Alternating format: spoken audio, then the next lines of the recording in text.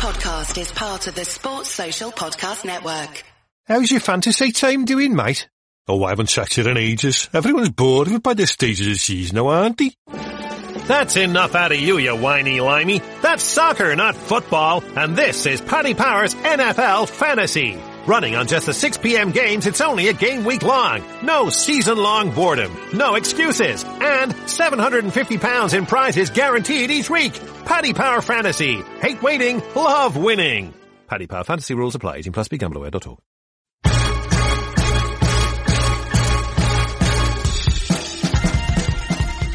Hello and welcome to the Nat Coombs Show presented by Paddy Power Fantasy. Good to have you with us, our midweek show, which can mean only one thing, I and Mike in the house. When I say in the house, we actually recorded this one on location on Tuesday at the NFL Academy. Exciting times for the Academy launching their new gym. We're recording a special NFL Academy pod that's going to drop later on in the season. But I and Mike recorded it on location with me. We got down to usual business, of course, but a very, very special guest, as well as I and Mike, in the frame of the GOAT, Jerry Rice, no less, in the house. Called up with Jerry Rice, so we're going to drop that interview after the Iron Mike catch-up. Just a bit of housekeeping for you before we get into it. Don't forget our Paddy Power Fantasy League, which is free to enter. Loads of cash prizes to be won. Lots of you got involved last week. Lots of you won. So congratulations. This is how you join. You go to fantasy.paddypower.com/league/Nat Coombs Show. So fantasy.paddypower.com/league/Nat Coombs Show. We're going to push that link out across our social channels as well. And if you go to the Biogs on at the NC Show on Insta, Twitter or Facebook, you'll find the link and get involved with that games this Sunday. Right then, let's get down to business. Jerry Rice in just a bit, but first up, I'm Mike. I'm Mike and I on a road trip. How about that? We let him out of ESPN HQ. We are here at the NFL Academy, a very special day for them with the launch of the gym in the inaugural season, the first season of the Academy. We're going to be releasing a very special episode all about the first year of the NFL Academy. What is not to love? I'm Mike and Jerry Rice on the same show, but normal business as usual on a Wednesday. A ton to get into. Let's start with Monday Night Football in Mexico City, no less.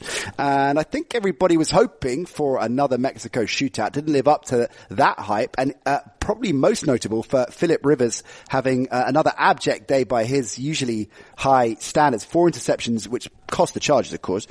Yeah, and it was interesting that the Chargers, if you watch the first half, the Chargers should have been ahead in that game by 2 touchdowns, at least. But turnovers hurt them, a couple of big plays by Kansas City. But they went away from the run game really early, and I was surprised at that because Gordon was running, Eckler was tearing them apart, running and receiving. And Gordon's back in business, of course, after his first start. And that surprised me because also we know that Kansas City's run defense is not necessarily the strongest point of their team.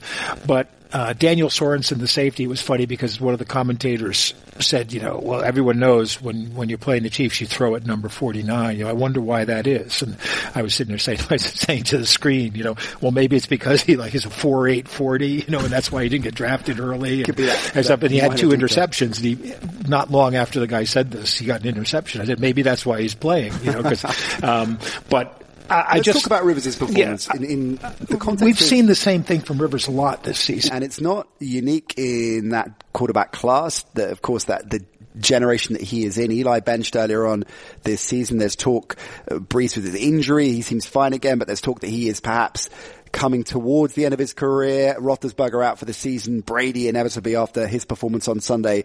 The same talking heads were throwing up. That is Brady coming to the end as well. Do you get a sense, Mike, that inevitably, given their age, that this collection of brilliant quarterbacks is coming to the twilight? That's a good point. It'd be interesting to see what happens with Eli, whether he hangs around, whether he tries to have a year or two with another team to prove he's not finished, basically. What do you reckon? I think he might. I think it's kind of a question of pride. I mean, he doesn't need to. probably what he is. He is right? what he is career-wise. Yeah, we know that. Ben Roethlisberger's probably gone as well, I would think, but he'll come back. He'll come back, but I can't see him lasting. But pride is a really interesting point when you think about what makes these guys champions and what has propelled them to the top, to stay at the top for so long. It's not as simple as turning off that switch. No, absolutely not. And there's the thing about going out on a high note or a low note, and you say to yourself, I'm better than that. I really want it. But in football especially, it depends so much on the cast around you, and there's only so much that the individual quarterback can do. And we've had the discussion many times about Hall of Fame likelihood for those three guys who all came into the league together.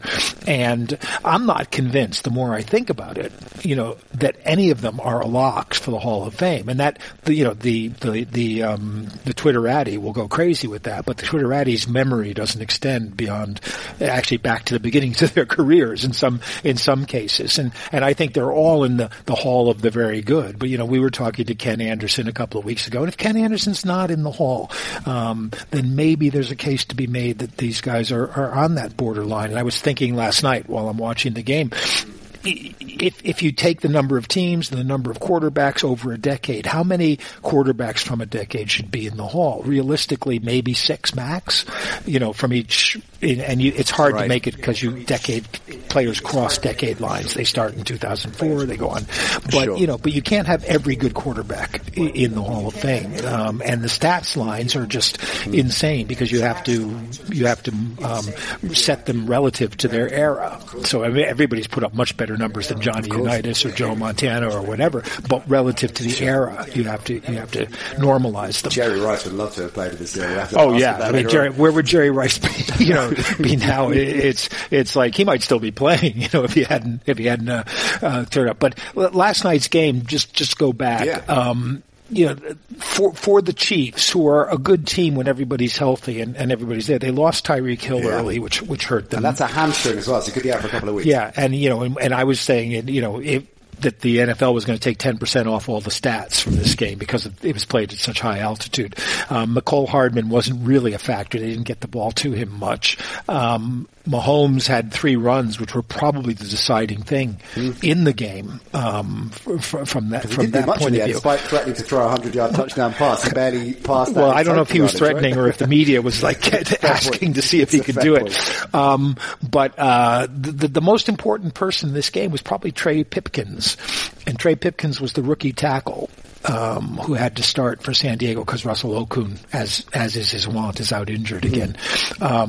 Now, last year he was playing for University of Sioux Falls, South Dakota, which means he was playing Winona State last year, and now he's got Frank Clark lined up over. Yeah. So it's no coincidence Frank Clark had a great game, because Pipkins, that was a rude, moving from Division II college to the NFL is a big jump for a rookie tackle.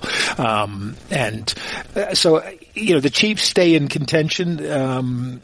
They've got Oakland now. Yeah, huge game, which has been flexed, of course, hasn't it? Yeah, and when you look at the two teams, you just think, well, the Chiefs are a much better team than Oakland, even with their defensive problems. Yeah. But Oakland is playing solid ball. So it's a question of whether the Chiefs' big plays can. And McCoy was hurt, Williams was hurt, and McCoy was running really well at the point where he got hurt. Yeah, injuries could cost them. That has come at a difficult time for them.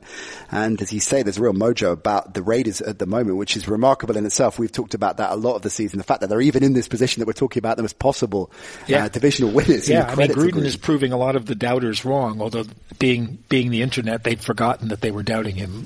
Of course, 6 weeks ago. Or never doubted him. Mojon Gruden. Nice thing. You can have that, Mike. You can have that. I have to get it. You joined the dots.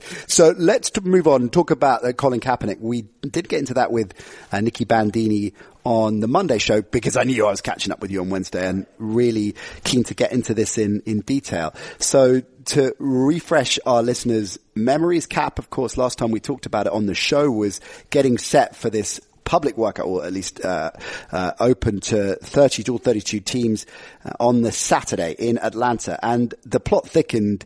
It was a whole curious chain of events, really, that an hour or so before the start time, Kaepernick's people announced they weren't going to be holding the tryout in the designated location. They weren't happy with a number of contractual things they wanted.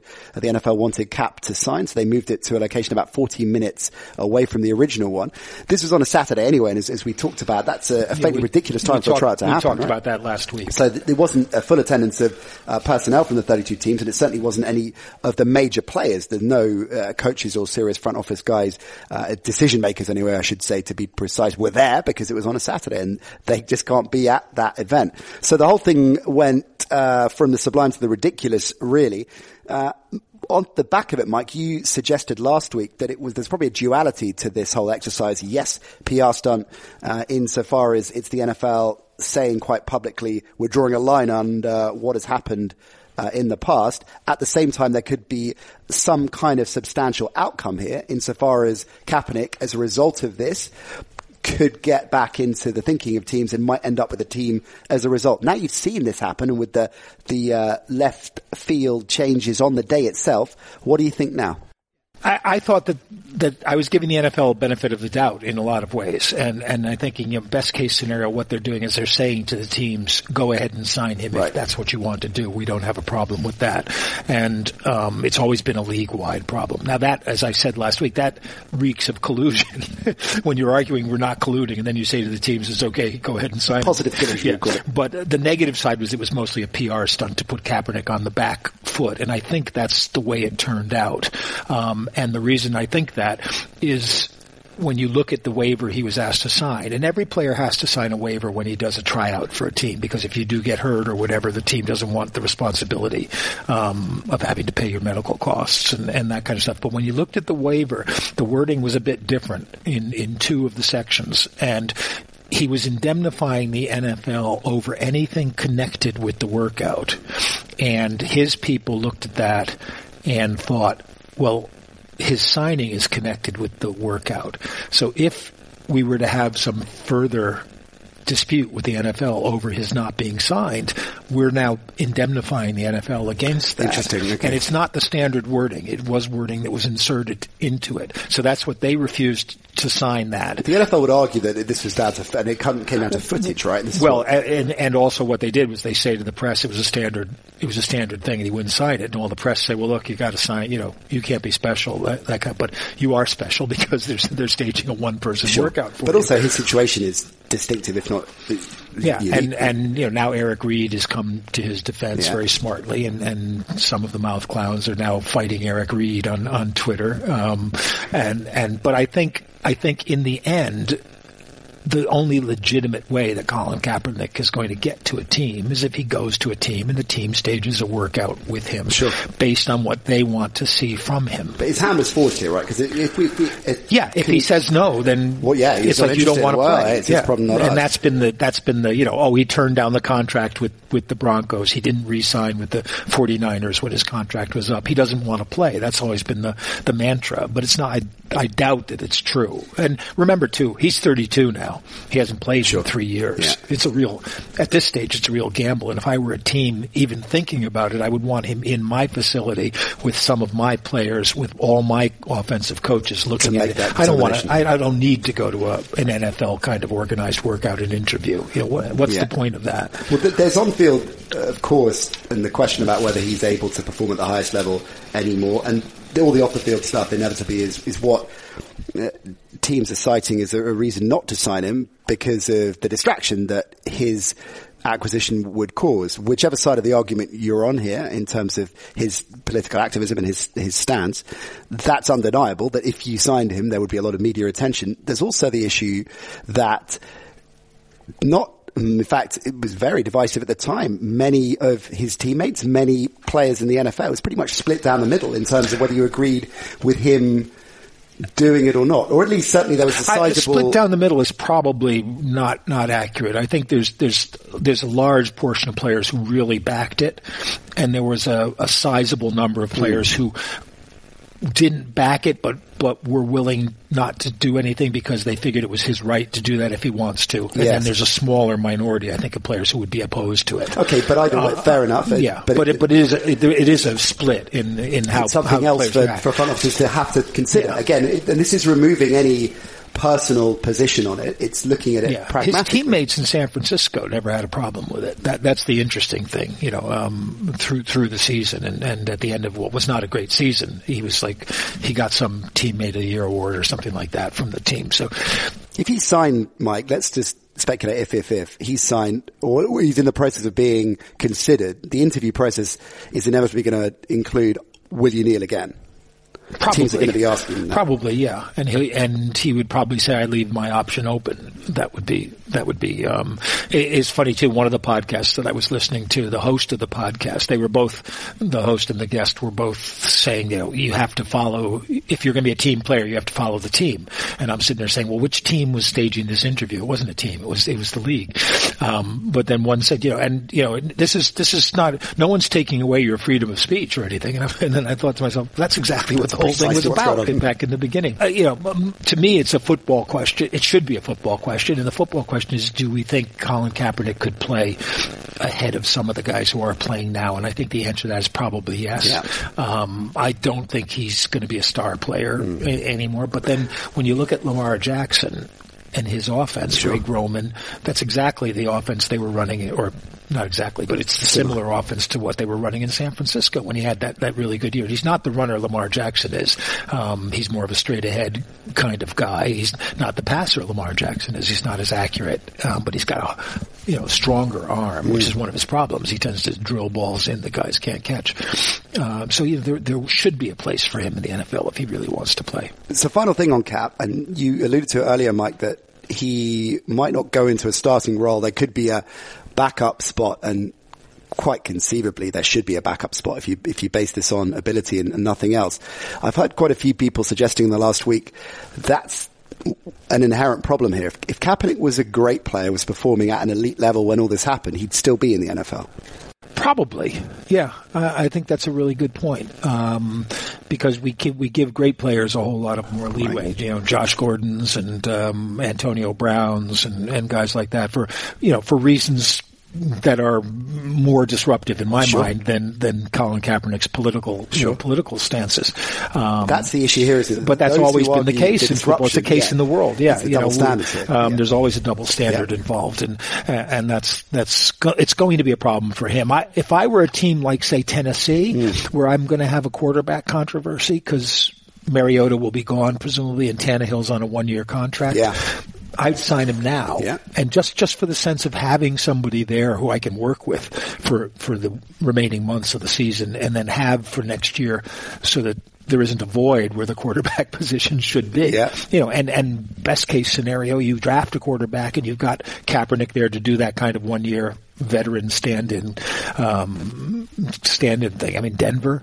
Could Elway get loose from Joe Flacco?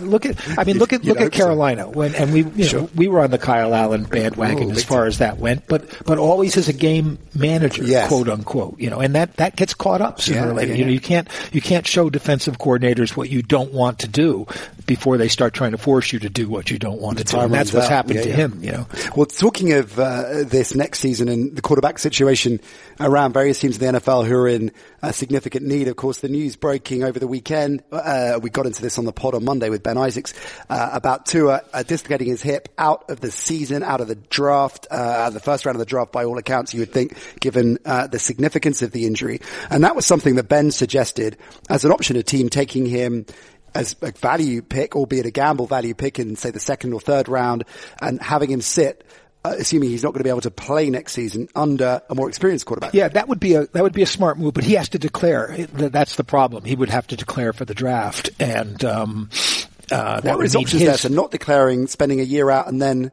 going back to Alabama and maybe playing or maybe not, depending on what Nick Saban does regarding. Now, what he was doing in the game at that point, I'm not quite convinced. But this is college. He was carrying football. A knock, wasn't he? You have to run up scores in college football because Alabama now has a loss. So if they're going to get into the playoff, they have to beat people by bigger scores to try to impress the people who don't actually watch the games, but read the scores and vote for it. So there's always a lot of running up the score. It got us thinking after the Ben chat on Monday about quarterback situation, because discussed on the show that it might not be the worst thing for Tua, or there might be some good that comes out of this, and that because it will change his trajectory, he might end up bouncing into a situation that long term, on the basis, he's able to play to the same level, that will benefit him far more than if he'd been draft first overall and ended up at the Bengals or whatever, right? Yeah, absolutely. And he's got extra time to learn in the classroom, in the film room. I'm thinking of like Frank Gore springs to mind as a guy who went later than he should have because he suffered a really bad knee injury. Right. And the team, I'm trying to think who drafted him, but you draft him and then redshirt him in effect for a year. Yeah. And, if you could get to I don't know if a team would be willing to risk a second round pick maybe on him, but if you get him third or lower, I think a team might gamble on a second, particularly a low second round pick. Yeah. In terms of quarterback situation, it's something that is fascinating. There's like so much in life. There's a huge amount of talent, but a fair bit of luck as well in terms of where you land and where you bounce. And Dak Prescott, the poster boy for that as well. He was in the right place at the right time to take that opportunity and to exploit it. And how he's changed, from he was more than a quote unquote game manager when they had that great season with Zeke Elliott and all, but right now he is the Cowboys. Yeah. He's carrying that team on his shoulders. Possibly should be in the MVP conversation. Well, he should be in the conversation. But think about other quarterbacks. And look at Kyler Murray, for example. Sure. He's gone into a great situation because he's got a coach who wants to use him the way he needs to be used. But it's still a difficult transition for him, and we saw that. I was watching the game against San Francisco, and he's having troubles, making bad reads and bad throws. It will come around, but you almost think it might be easier if he were understudying somebody. The problem is, of course, you don't have many people who can do the kind of offense that Kingsbury wants to do. That game was a funny one too because it was a super Blandino. It was a super Blandino. 20 penalties for 231 yards. I didn't know you've added super Blandinos. Yeah, well, I wasn't expecting one like that. Is there going to be a mega Blandino? Is that the top of the mega Blandino? Yeah, I mean, it's headed that way because we all know from Mike Pereira and Gene Steratore and Dean Blandino that the reason we watch the NFL is to watch referees, make the right decision, even if it takes 20 minutes of watching it over and over again to do that. Getting into officiating quickly, let's kind of bounce around to the Texans-Ravens game. I know you love to bounce. And the DeAndre Hopkins interference call that wasn't given, that was challenged, that still wasn't given. Yeah, and I feel sorry for Bill O'Brien. Statistically, we were getting into this on the radio show on Sunday. These challenges are just not going to be overturned. If they're not overturning that. There was one in that San Francisco game, Richard Sherman. That's right. That's true. There was one. I remember Nicky Bandini was thrilled about that. And it was pretty blatant, just like the one on Humphreys was, for the Ravens. I mean, Humphreys was it was like 3 interferences in one. He had his left arm around the guy, pulling him back. And then when his right arm came through, he hit him in the helmet. And then he came down and grabbed his arm with his right arm. And it was like, how is this not given? How is it not given? And how is on review? How is it not given? How can you not do it? I don't know. Why do you think that is happening? Do you think they had to do something after the championship game? Yes. Put this in, but they didn't really mean it. Knee-jerk overreaction, which is always the case with the NFL and rules. What are they worried about, though? When it is so egregious or obvious, what are they worried about overturning? They're not worried if it's not a national game in a premier setting, but when it is, and you get the hubbub that comes around that, they think we have to do something about it. What they do is make it worse, almost always, because they don't necessarily rewrite the rule as much as they rewrite the interpretation of the rule. And as I keep saying, the pass interference rule is quite simple. Once the ball's in the air, you cannot interfere with the run. Now, and what they've done through interpretation, they've Pereira'd it. This was Mike Pereira's. So that interfering means gaining an unlikely advantage. But the one thing you always have to remember is the receiver has to catch the ball. The defensive back doesn't have to catch the ball. That means if he's quote unquote arm fighting, or hand fighting is the word they like to use. If he's hand fighting with the receiver, it doesn't hurt him at all. He doesn't care about catching the ball, but the receiver can't catch the ball if someone's holding your wrist. Sure. And it's like it's the basketballization in a sense of American football. And I really think it's one of those things that needs to be rewritten, or go back to the original kind of definition and make the calls, even if it ruins the game temporarily, because eventually the players will have to come by. In basketball, when I was a kid, I remember how it started. A defensive player would put his hand on the guy with the ball as he's dribbling, and if the referees didn't call it, the next thing you do is you get your other hand see how far in you there, can go with it, yeah.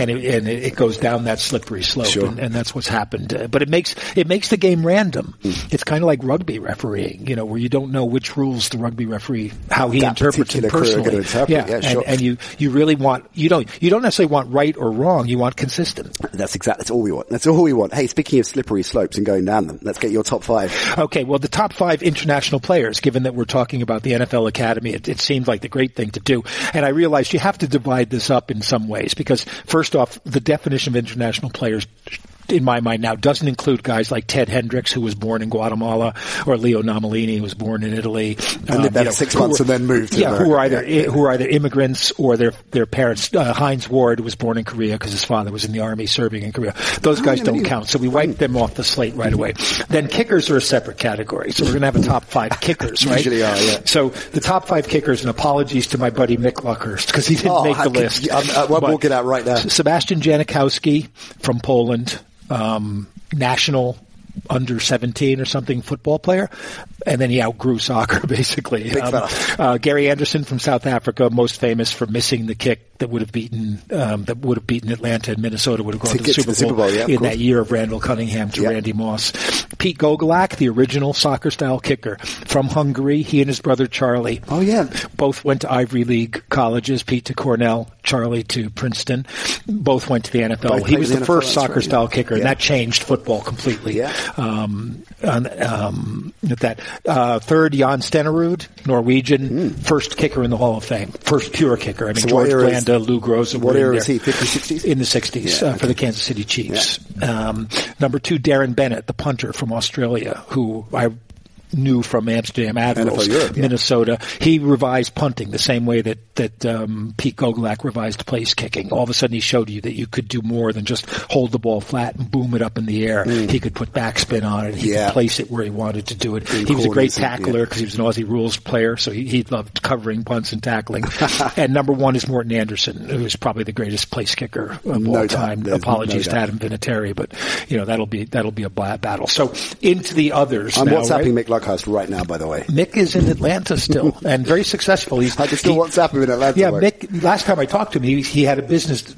He was on the show he was on one of the live games with us. Yeah, he insures sports events against, the things that insurance companies don't do, like acts of God that might, a lightning bolt hitting your stadium and then you have to refund all the tickets. Right. So it's a good business. Smart business, yeah. So anyway, this was interesting because you get into that question of at what age. And do you give extra credit to guys who came to America later, or guys who came early? And I finally decided I would just kind of do it myself. So guys like Tom Bahali, Danielle Hunter from Jamaica, Tom Bahali, also from Jamaica, the Patriots safety, and Patrick Chung. Oh, Patrick Chung, moved when he was 10. Those guys didn't quite make the cut. David Onimata from Nigeria, Israel Iduniji from Nigeria, who played in NFL Europe, and Adam Gotsis and Marcus Hunt.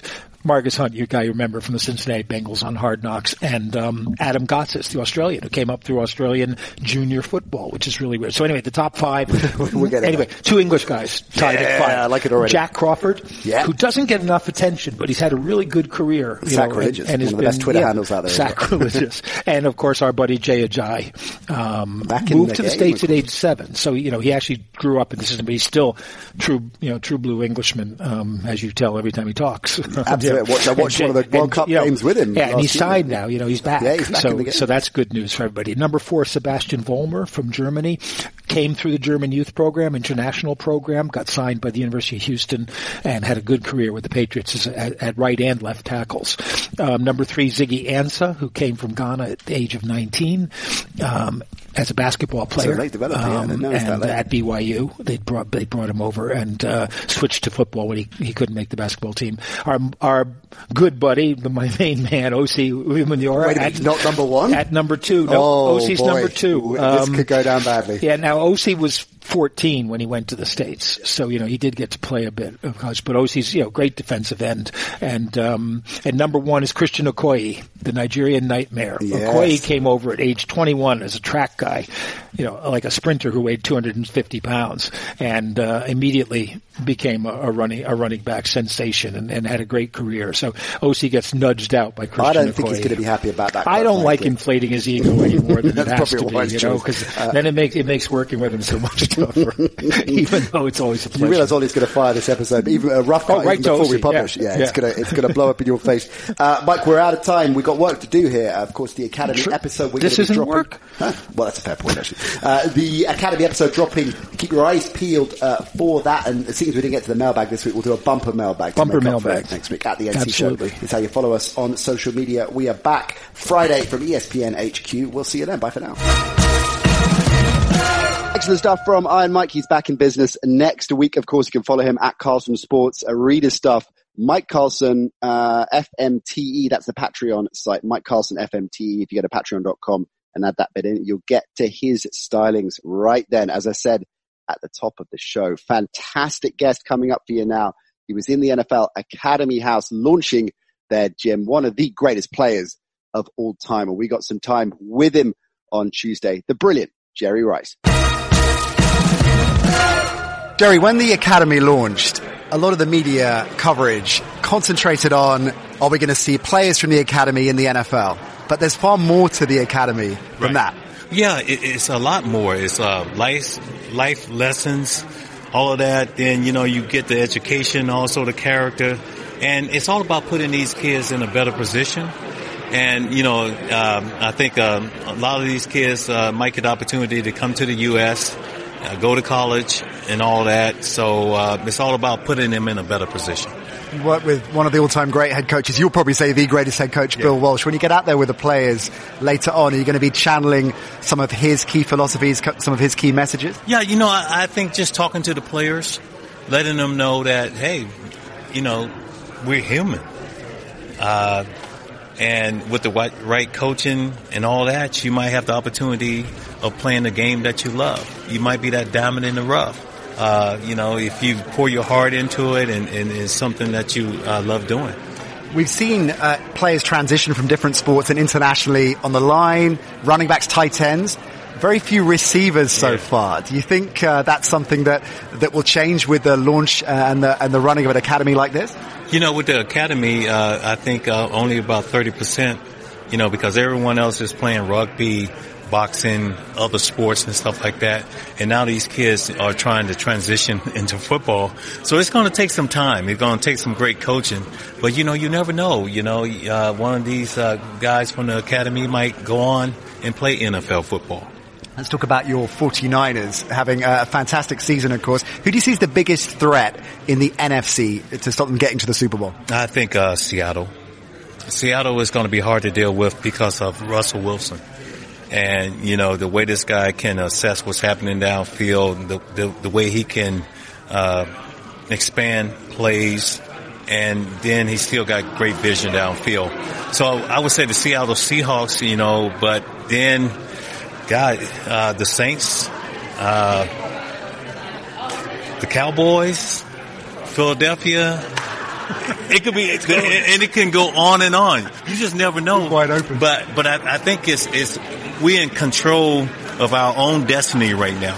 Being at 9-1, you are in control, and that's not a bad position to be in. That's where you want to be. You mentioned Russell Wilson, Drew Brees, the Saints, of course. Out of all the current quarterbacks, which one would you have liked to play with the most, do you think? Come on now, you're not going to put me on the spot like that. You could have a couple if you want. Okay, I'm going to go with, Brees, Aaron Rodgers, Russell Wilson, I would say Tom Brady, and, is there one more?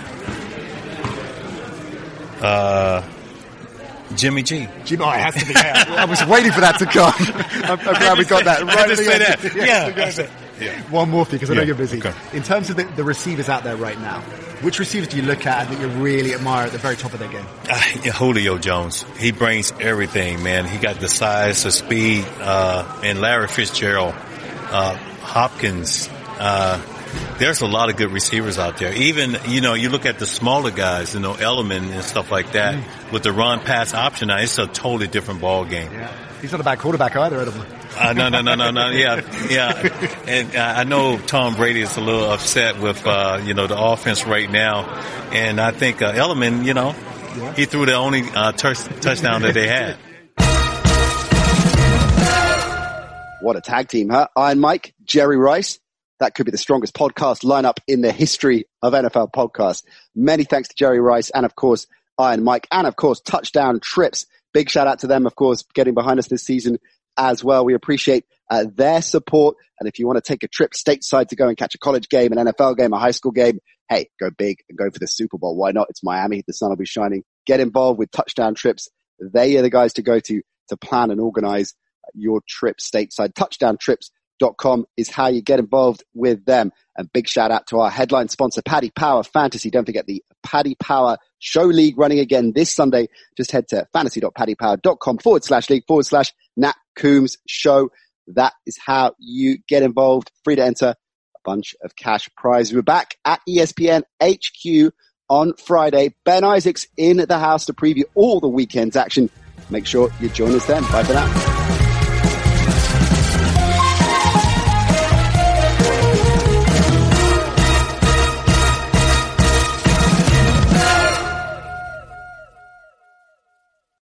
Sports Social Podcast Network.